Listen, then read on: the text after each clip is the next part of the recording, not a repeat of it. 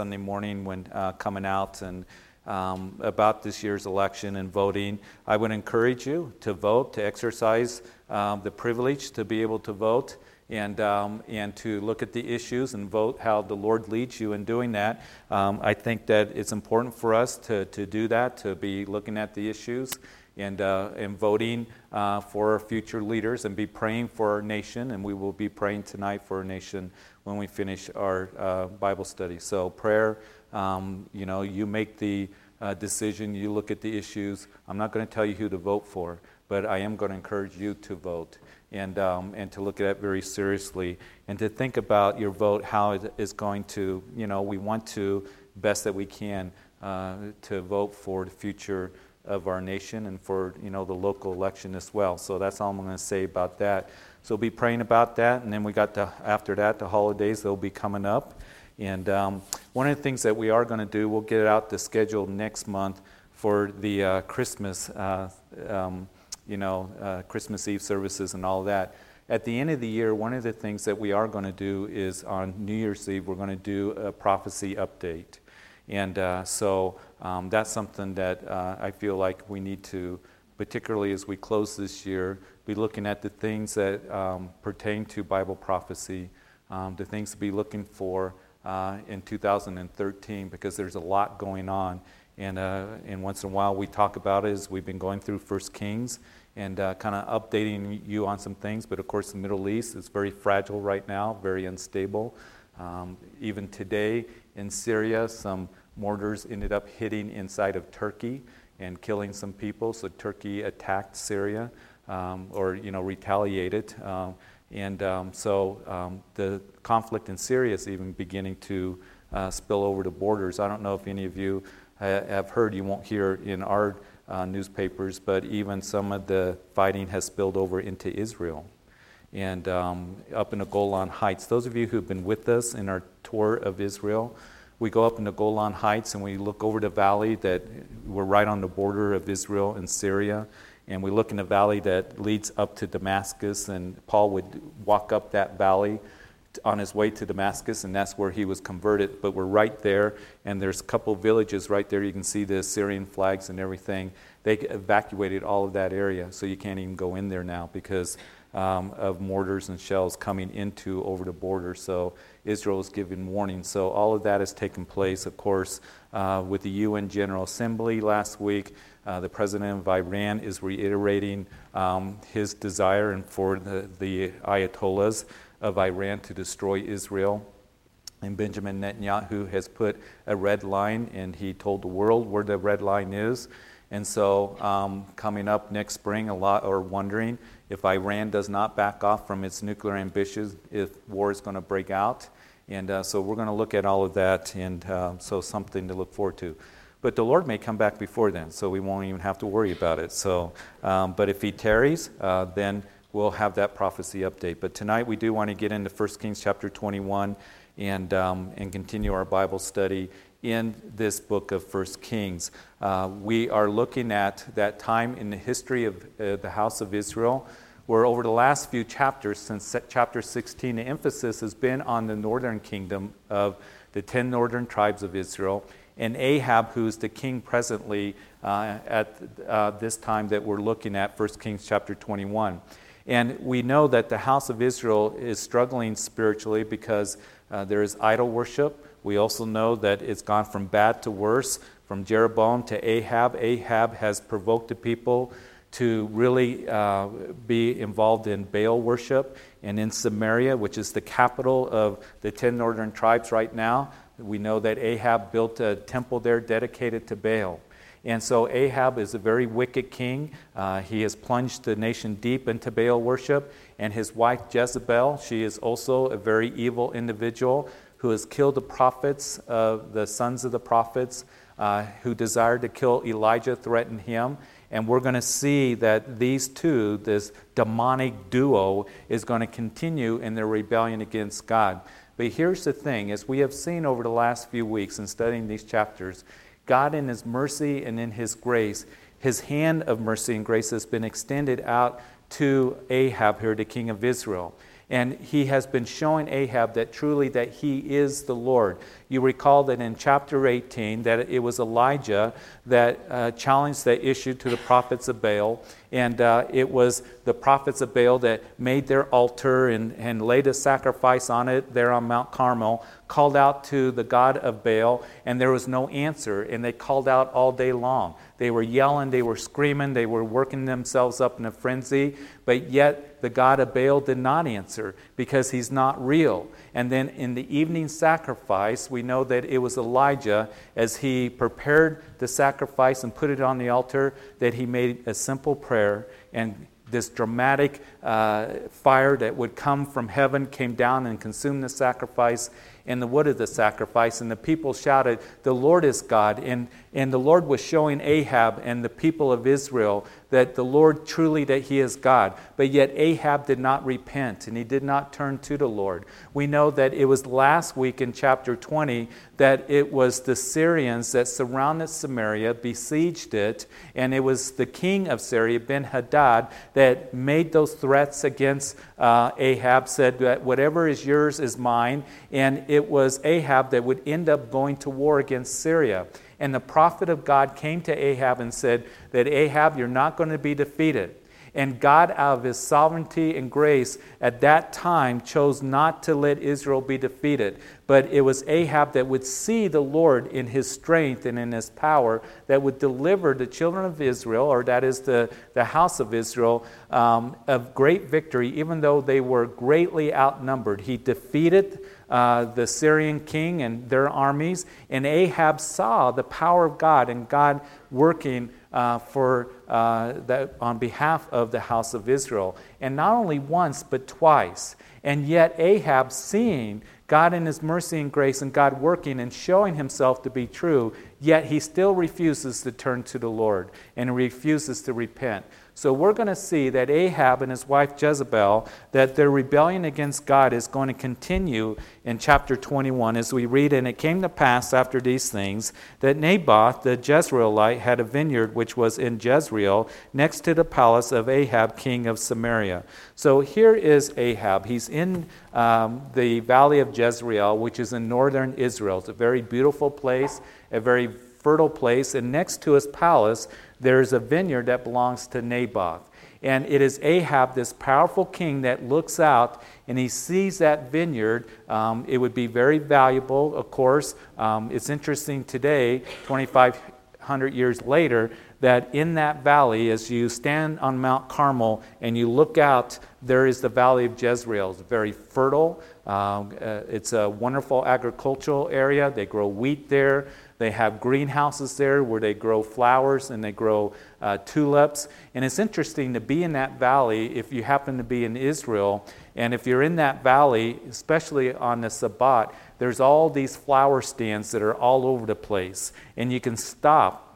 And soldiers are going home and they're buying flowers for their wives and for their moms and for their families. And you can get a dozen fresh cut roses for $3.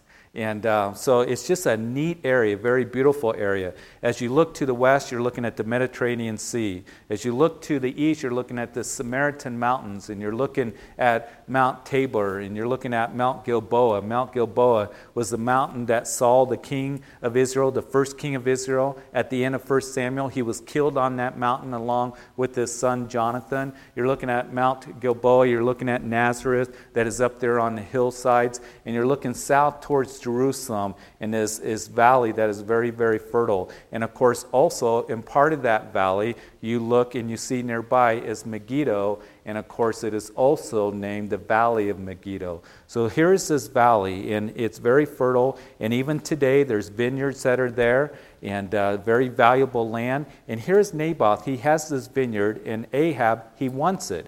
This powerful king who has just about everything. He has the 10 northern tribes and inheritance, and he is one that now wants his neighbor's land. And so Ahab spoke in verse 2 to Naboth, saying, "Give me your vineyard that I may have it for a vegetable garden, because it is near next to my house, and for I will give you a vineyard better than it. Or if it seems good to you, I will give you its worth in money. But Naboth said to Ahab, the Lord forbid that I should give you inheritance of my fathers to you. So he wants it. He goes and speaks to Naboth. Naboth says, no, I can't sell my land. And here is Ahab. He gives, he says, I want it for a vegetable garden, and I will pay you for your vineyard, or give you another one that is even better. Now, a couple things here.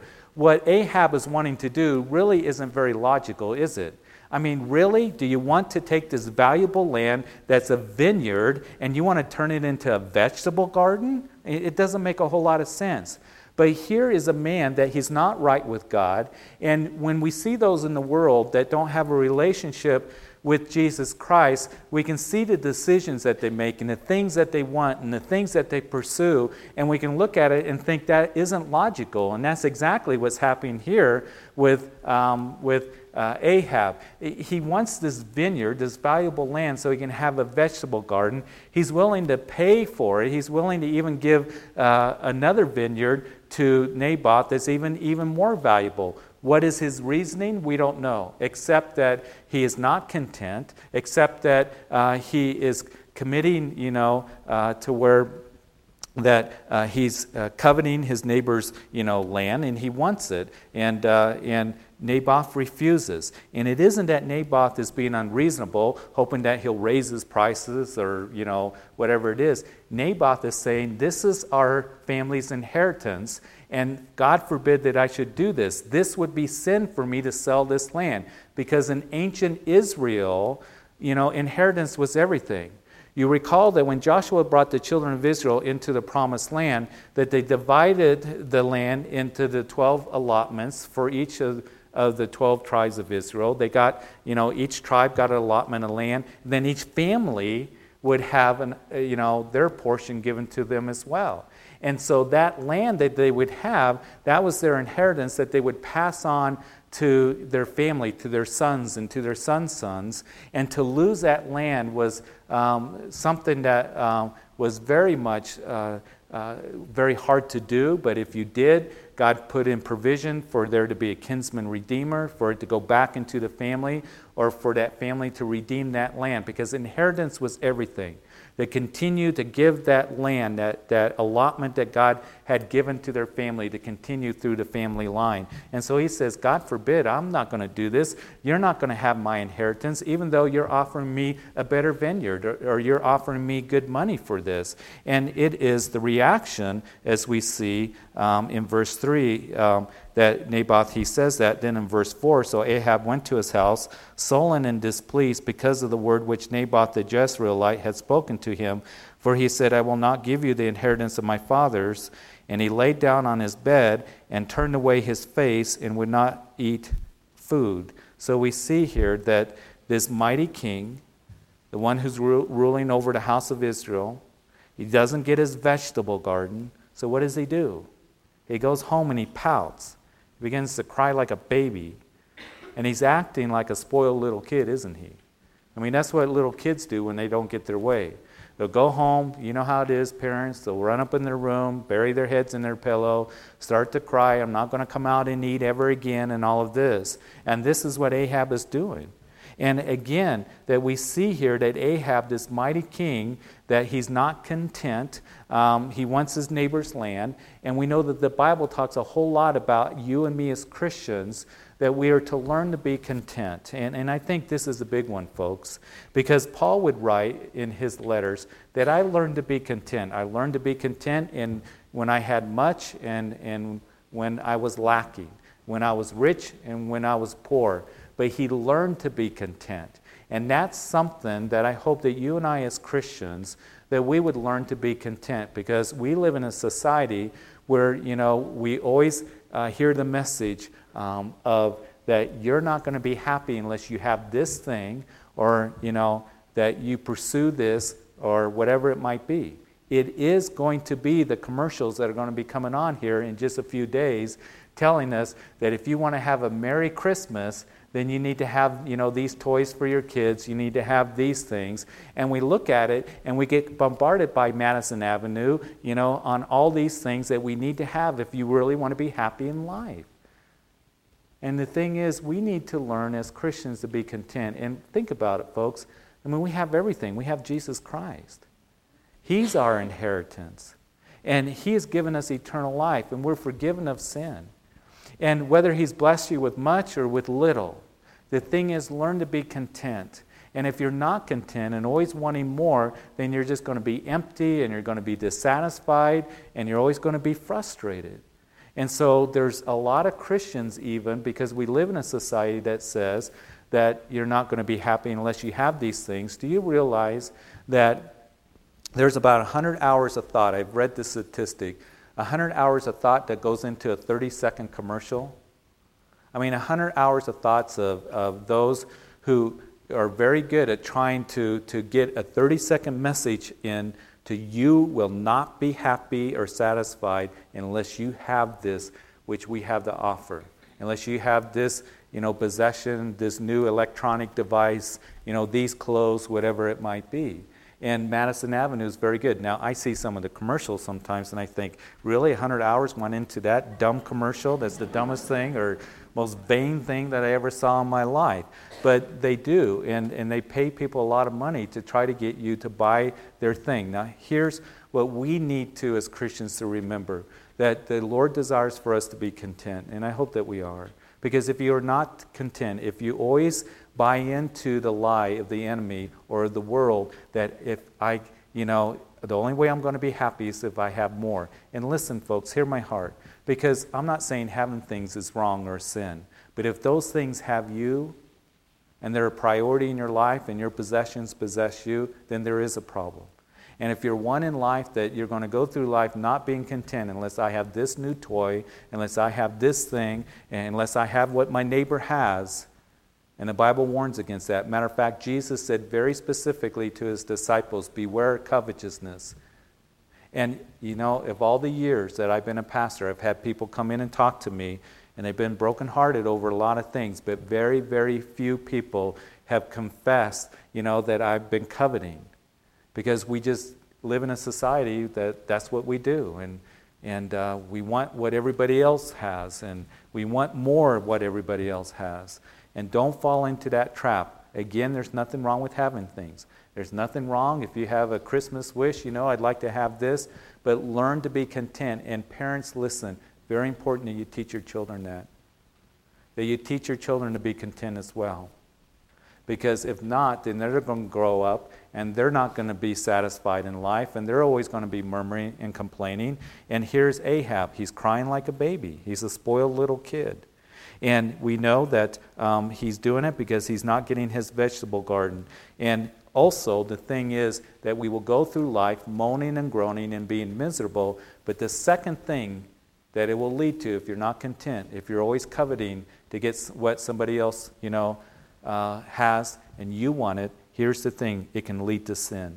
And that's what we're going to read about here as we continue reading, because here comes Jezebel as we read in verse 5. But Jezebel, his wife, came to him and said to him, why is your spirit so sullen that you eat no food? And he said to her, because I spoke to Naboth the Jezreelite and said to him, give me your vineyard for money, or else if it pleases you, I will give you another vineyard for it. And he answered, I will not give you my vineyard. And in verse 7, then Jezebel, his wife, said to him, you now exercise authority over Israel. Arise, eat food, and let your heart be cheerful. I will give you the vineyard of Naboth the Jezreelite. And so Jezebel says, exercise your authority. Now get up and go and eat. You're the king. But we're going to see here that really she's the one that's exercising the authority, not Ahab. She has already, as I mentioned to you, killed the prophets of the Lord we saw in chapter 18. And she was wanting to kill Elijah, threatened to kill him in chapter 19. And now she's going to come up with this evil plot, as we read in verse 8. And she wrote letters in Ahab's name, sealed them with this seal, and sent the letters to the elders and the nobles who were dwelling in the city with Naboth. And she wrote in the letters, saying, proclaim a fast and seat Naboth with high honor among the people, and seat 2 men, scoundrels, before him to bear witness against him, saying, you have blasphemed God and the king. Then take him out and stone him, that he may die. So here we are seeing this plot that she comes up, Jezebel, you get up, quit your crying on your bed, king, and you're going to get it, and I'm going to make sure that you do get that vineyard. So what she does is she writes letters in Ahab's name. She sealed them with his seal and sent the letters to the elders, comes up with this plan, pays off these 2 scoundrels that are going to bear false witness against Naboth. Even though that he's going to be at this banquet, it's a setup, of course, and he's going to be in a place of honor, and then these 2 witnesses are going to come and lie, and they're going to say he blasphemed God. It's interesting, according to Deuteronomy chapter 17, verse 6, you need 2 witnesses to establish or testify against anyone. And then, of course, Leviticus chapter 24, verse 16, that you could be stoned to death for blasphemy against God. So here's Jezebel. She is so wicked that she only uses the law of God for her evil purposes and to get what she wants, and for her husband to be able to get this vegetable garden. So keep in mind here as we continue here in verse 8, even though she wrote the letters, even though she falsified these documents, even though she comes up with this plan and pays these 2 guys to bear false witness against Naboth, we're going to see that Ahab is going to be held responsible for this evil plot that is carried out as we now read about it in verse 11. So the men of the city, the elders and nobles who were inhabitants of his city, did as Jezebel had sent to them, as it was written in the letters which she had sent to them. They proclaimed a fast and seated Naboth with high honor among the people. And 2 men, scoundrels, came in and sat before him, and the scoundrels witnessed against him, against Naboth, in the presence of the people, saying, Naboth has blasphemed God and the king. And then they took him outside the city and stoned him with stones so that he died. And verse 14, then they sent to Jezebel, saying, Naboth has been stoned and is dead. And it came to pass when Jezebel heard that Naboth had been stoned and was dead, that Jezebel said to Ahab, arise, take possession of the vineyard of Naboth the Jezreelite, which he refused to give you for money, for Naboth is not alive, but dead. And so it was when Ahab heard that Naboth was dead, that Ahab got up and went down to take possession of the vineyard of Naboth the Jezreelite. So Jezebel's plan is carried out. She's not there at this banquet, but she knows everything's going to be carried out, and she gets word that Naboth is dead to take possession. Now, one of the things that you might ask, that I was thinking about, then why didn't that vineyard pass on to Naboth's sons? He did not want to give it up because of his inheritance. This is going to pass to my sons and to my sons' sons. That's the law of God. That's the way it was supposed to be. But you see, it's interesting, if you do a little bit of digging, that in 2 Kings chapter 9, verse 26, it gives us the indication that not only did she have Naboth be put to death, but his sons as well. So there was no inheritance. So she goes to her husband, hey, they're gone, they're over. Rise up and take possession, and he does. And Ahab does that. He doesn't, there's no record here of, what happened. He knows what his wife did. He knows that she took care of it. And he gets up and he takes possession of this vineyard. And it's all his now because Naboth and his sons have been killed. And so verse 17, the word of the Lord came to Elijah the Tishbite, saying, arise and go down to meet Ahab, king of Israel, who lives in Samaria. There he is in the vineyard of Naboth, where he's gone down to take possession of it. In verse 19, you shall speak to him, saying, thus says the Lord, have you murdered and also taken possession? And you shall speak to him, saying, thus says the Lord, in the place where dogs lick the blood of Naboth, dogs shall lick your blood, even yours. So Ahab said to Elijah, have you found me, O my enemy? And he answered, I have found you, because you have sold yourself to do evil in the sight of the Lord. Behold, I will bring calamity on you. I will take away your posterity, and will cut off from Ahab every male in Israel, both bond and free. In verse 22, I will make your house like the house of Jeroboam, the son of Nebat, and like the house of Baasha, the son of Ahijah, because of the provocation with which you have provoked me to anger and made Israel sin. And concerning Jezebel, the Lord also spoke, saying, the dogs shall eat Jezebel by the wall of Jezreel, and the dog shall eat whoever belongs to Ahab and dies in the city, and the birds of the air shall eat whoever dies in the field. So Elijah is sent to Ahab, who was taking possession of this field. And Elijah says, verse 19, notice here that Ahab you have murdered. Verse 20, you have done evil. That you're responsible for this, Ahab. Even though Jezebel plotted, wrote the letter, signed, Ahab's name, carried out the plan, paid these guys off, he was held responsible for it. And I think that this is a very sobering chapter for us men and for us leaders of our home, that we are going to be held responsible for what takes place underneath our roofs. And even though he didn't directly participate in this, he has allowed his wife to continue to do her evil things and to kill the sons of the prophet, to go after Elijah, and now to kill an innocent man so he can have a vegetable garden. And here Ahab is being told by the Lord that you are responsible, Ahab. You are the one that has murdered. You're the one that has done this evil thing, and you're the one that's being held responsible. And as I read this, it reminds me that as God has called me as a husband and as a father, that He's also called me to be a leader in my home. And I am to be responsible for the things that take place underneath my roof, and my commissioned by God, and I've been ordained by God to make sure, and so have you, guys, that you're leading in the ways in which a godly way.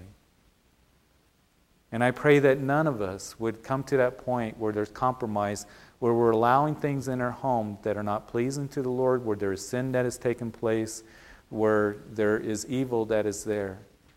That we would be men that would stand up and say, as for me and my house, we will serve the Lord. And this is going to be a place where the Lord is honored and the Lord is spoken of, and where the things of God are going to be in this home. And you know what, guys? We need to make a stand in that, especially in these days.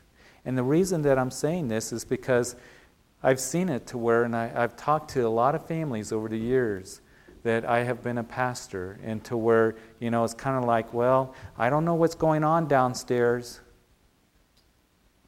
With my kids, I just kind of turned the other way.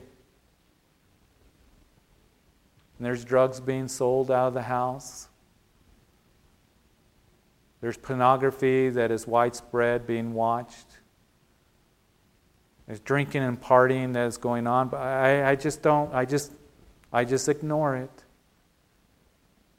And I hope and pray for all of us that are leaders in our homes, moms and dads, and particularly you men, you husbands, and you fathers, that you would stand, and you would stand for what is right, and that you would guard your homes, and that it would be a place where it's honored. The Lord is. And I know that isn't always easy. And I know that there's going to be conflict at times, and sometimes people don't want confrontation. But you know what? As long as we are living for the Lord and standing for the Lord, there's going to be confrontation against sin and against the world. Ahab, you are held responsible for what went on here and allowing your wife to do this evil thing. And she has continued to do evil things all the way as we have known from chapter 16. And all of a sudden this judgment is being pronounced upon Ahab and his household. Your household is going to be like Jeroboam. And those of you who have been with us in our study know that's not a good thing. And Jezebel, not only is your husband, is he end up going to die in his household, but you as well. And it's going to be messy and it's going to be ugly. You see, here's the thing. You can, in your home, that you can just avoid issues. You can sweep it under the rug. You can try to just hide it, try to ignore it. But one of these times, it's going to blow up. And it's going to come to where it's going to bring serious consequences. And that's why we always want to be ones that we protect our homes, that we talk to our children, that we are parents and dads that we are leading and disciplining. You're called to do that. That we are making sure that our homes are places that honor the Lord. Ahab ignored that. The Lord had been showing himself strong on behalf of Ahab, and he ignored that and continued in his wickedness. So now all of a sudden there's going to be, this judgment that's going to come on. And Ahab, you're a dead man. The dogs are going to lick up your blood, and your family is going to be wiped out. And same with Jezebel. She's going to die a violent death, which we will see in 2 Kings chapter 9. But in verse 25, but there was no one like Ahab who sold himself to do wickedness in the sight of the Lord, because Jezebel his wife stirred him up. In other words, she was provoking him, inciting him is what it literally means in the Hebrew. And what my prayer is for us, and when it comes to our families, that husbands and wives, that you would stir each other up to do good works. That you would support each other in, our home needs to be a place that honors the Lord, and that you would encourage each other in that way. And in this church home, that we would be ones that we provoke each other for good works. That's what the scripture says, provoking one another for good works. Just encouraging each other to do what is right. When you talk to others, when you talk to a brother or sister, that you want to encourage them to do what is right in the sight of the Lord. Here's God's word. This is what He wants you to do. Do what is right, and He'll bless it. But if you pursue sin or compromise, you're going to see that, it's what the scripture says in Galatians chapter 6. Don't be deceived, because you're going to reap what you sow. And if you sow to the flesh, of the flesh you'll reap corruption. If you sow into the Spirit you're going to reap everlasting life. There is no exception to that. Every single one of us, that's a spiritual law that applies to us. So may we encourage each other for good works. And here she stirred him up to do evil in verse 26. And he behaved very abominably in following idols, according to all that the Amorites had done, whom the Lord had cast out before the children of Israel. Verse 27, so it was when Ahab heard those words that he tore his clothes and put sackcloth on his body and fasted and laid in sackcloth and went about mourning. And a word of the Lord came to Elijah the Tishbite, saying, see how Ahab has humbled himself before me. Because he has humbled himself before me, I will bring the calamity in his days. I will not bring the calamity in his days. In the days of his son I will bring this calamity on his house. So it's interesting here that Ahab, he's like a dead man walking. Really, he is. And what we're going to see in the next chapter, and we're not going to be able to get to it tonight because there's a lot in the next chapter, the last chapter of 1 Kings. We're going to see that Ahab here, he is sorrowful, isn't he? He humbles himself. He's afraid of God's judgment. But Ahab hasn't really repented. And we're going to see that's obvious in the next chapter, because the Lord once again is going to bring a word to him, and he's going to ignore that word. And here's Ahab, even though he puts on sackcloth and he humbles himself, it is the Lord says that, this calamity, he's going to end up dying, but this calamity is not going to come till, on his house in his days. It's going to be in the days of his son. Again, speaking of God's grace. But here's the thing. 2 Corinthians chapter 7. That it is worldly sorrow that leads to death. There is a difference between worldly sorrow and true repentance. And Paul's talking to the Corinthians about that, and in 2 Corinthians chapter 7, he's writing about that. He says worldly sorrow just leads to death. In other words, there's a sorrow that you're sorry for what you did and the consequences for what you're experiencing, but you're really not repenting. I've had people come up, again, that I've talked to over the years, and they'll come and they'll say, oh, I'm so sorry this happened. I'm so sorry about this.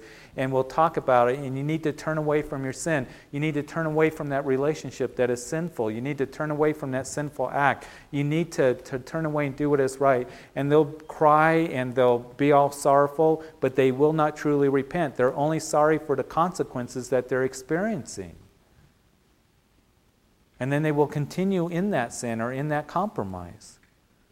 So there's a worldly sorrow that leads to death, as Paul writes. And you see, if there's just worldly sorrow to where we're sorry for the consequences, but not really desiring to turn away, put our sin away, and to give it up and turn to the Lord, then there's going to be a death that's just going to take place in our hearts and in our souls. But then Paul goes on to say that godly sorrow produces repentance, which leads to salvation not to be regretted. Here's the thing, and there is a godly repentance. That is where you say, Lord, I'm in agreement that this is wrong, and I turn to you, and Lord, help me, because I need your help to put it away and to follow after you, Lord, and you will never, never regret true repentance. You never will regret it. Because it leads to salvation, not just talking about eternal life, but what it's talking about, the full orb of God's blessing. Because God will not bless sin. But He is going to bless the one and help the one who truly humbles themselves, comes to that place of, Lord, I need to turn away and turn to you. You see, sometimes that word repentance is not really used a whole lot in the church today. Matter of fact, there are more pastors that say, I won't use the word sin and I won't use the word repent. And I think, how sad. Because you can't give the gospel without knowing that I need the gospel. I need Jesus Christ because of sin. There's a problem, a sin problem, and I'm a sinner and needed the Savior Jesus Christ. And Jesus came and He spoke of repentance, and I think repentance is a very wonderful thing. I really do. It's not just, an old guy like me standing behind the pulpit, pointing my finger at everybody, and with a snarl on my face saying you need to repent. No, it is the Lord saying, repent, turn to me, and because of the Lord's goodness and faithfulness and because of His incredible love and grace, we have opportunity to turn to Him and just experience, again, His love and His grace and His forgiveness to the fullness that He has for you and for me, and you will never regret it. You will never regret it. So as we get ready, and we're going to end here tonight, as we get ready to come to the communion table, and as you will come up and as you will take the communion elements and go back to your seats and remember that communion is remembering Jesus as He established a new covenant. He said, take this bread, which represents my body, which is broken for you, and drink of the cup. This is my blood of the new covenant shed for the forgiveness of sin. And as we sit, we'll hold those elements, that we know that as we do it in remembrance of Him, realizing that Jesus went to the cross for our sins and bore our sins upon Himself. So we come with seriousness and with awe and wonder of what Jesus has done. And as we've been talking about in 1 John, that John said that we are to walk in the light and keep His commandments and love His brother. He's been talking about all those things. And here's the thing I pray that all of us would remember. The Lord didn't bring us out of the darkness into the light, just as Peter would write in his epistle, so that we can continue in darkness. Some of us, before we came to Christ, we knew what darkness was about. And we don't have to live in that anymore. Or be enslaved to the flesh or to sin. But as we're going to see, even as we're going to talk about this Sunday, that the Lord not only has He delivered us, that is forgiveness of sin, but also He desires to empower us so we don't have to be enslaved to sin. And tonight, if there's anything really that is in your life that maybe you're sorry for the consequences, but really you haven't given it to the Lord and said, Lord, I need to turn away and give this up. Maybe an attitude of the heart. Maybe it's a sin you're struggling with. Whatever it might be. And remember how the Lord died for you because of His love for you. And how He desires to bless you. And as you come into true repentance, as Paul writes, that you will never regret it. You will never regret it. But experience the fullness of joy that the Lord has for you in your life as you just walk with Him. Father, we thank You. We thank You for this time and be able to be in this chapter and be reminded of these things that are so important. We see a story of man who rebelled against You and, Lord, Your word and Your goodness and provision and continued to. And his house was one that was full of evil. And so, Lord, may we learn tonight that first of all, that we are so blessed may we as Christians, may we just learn to be content.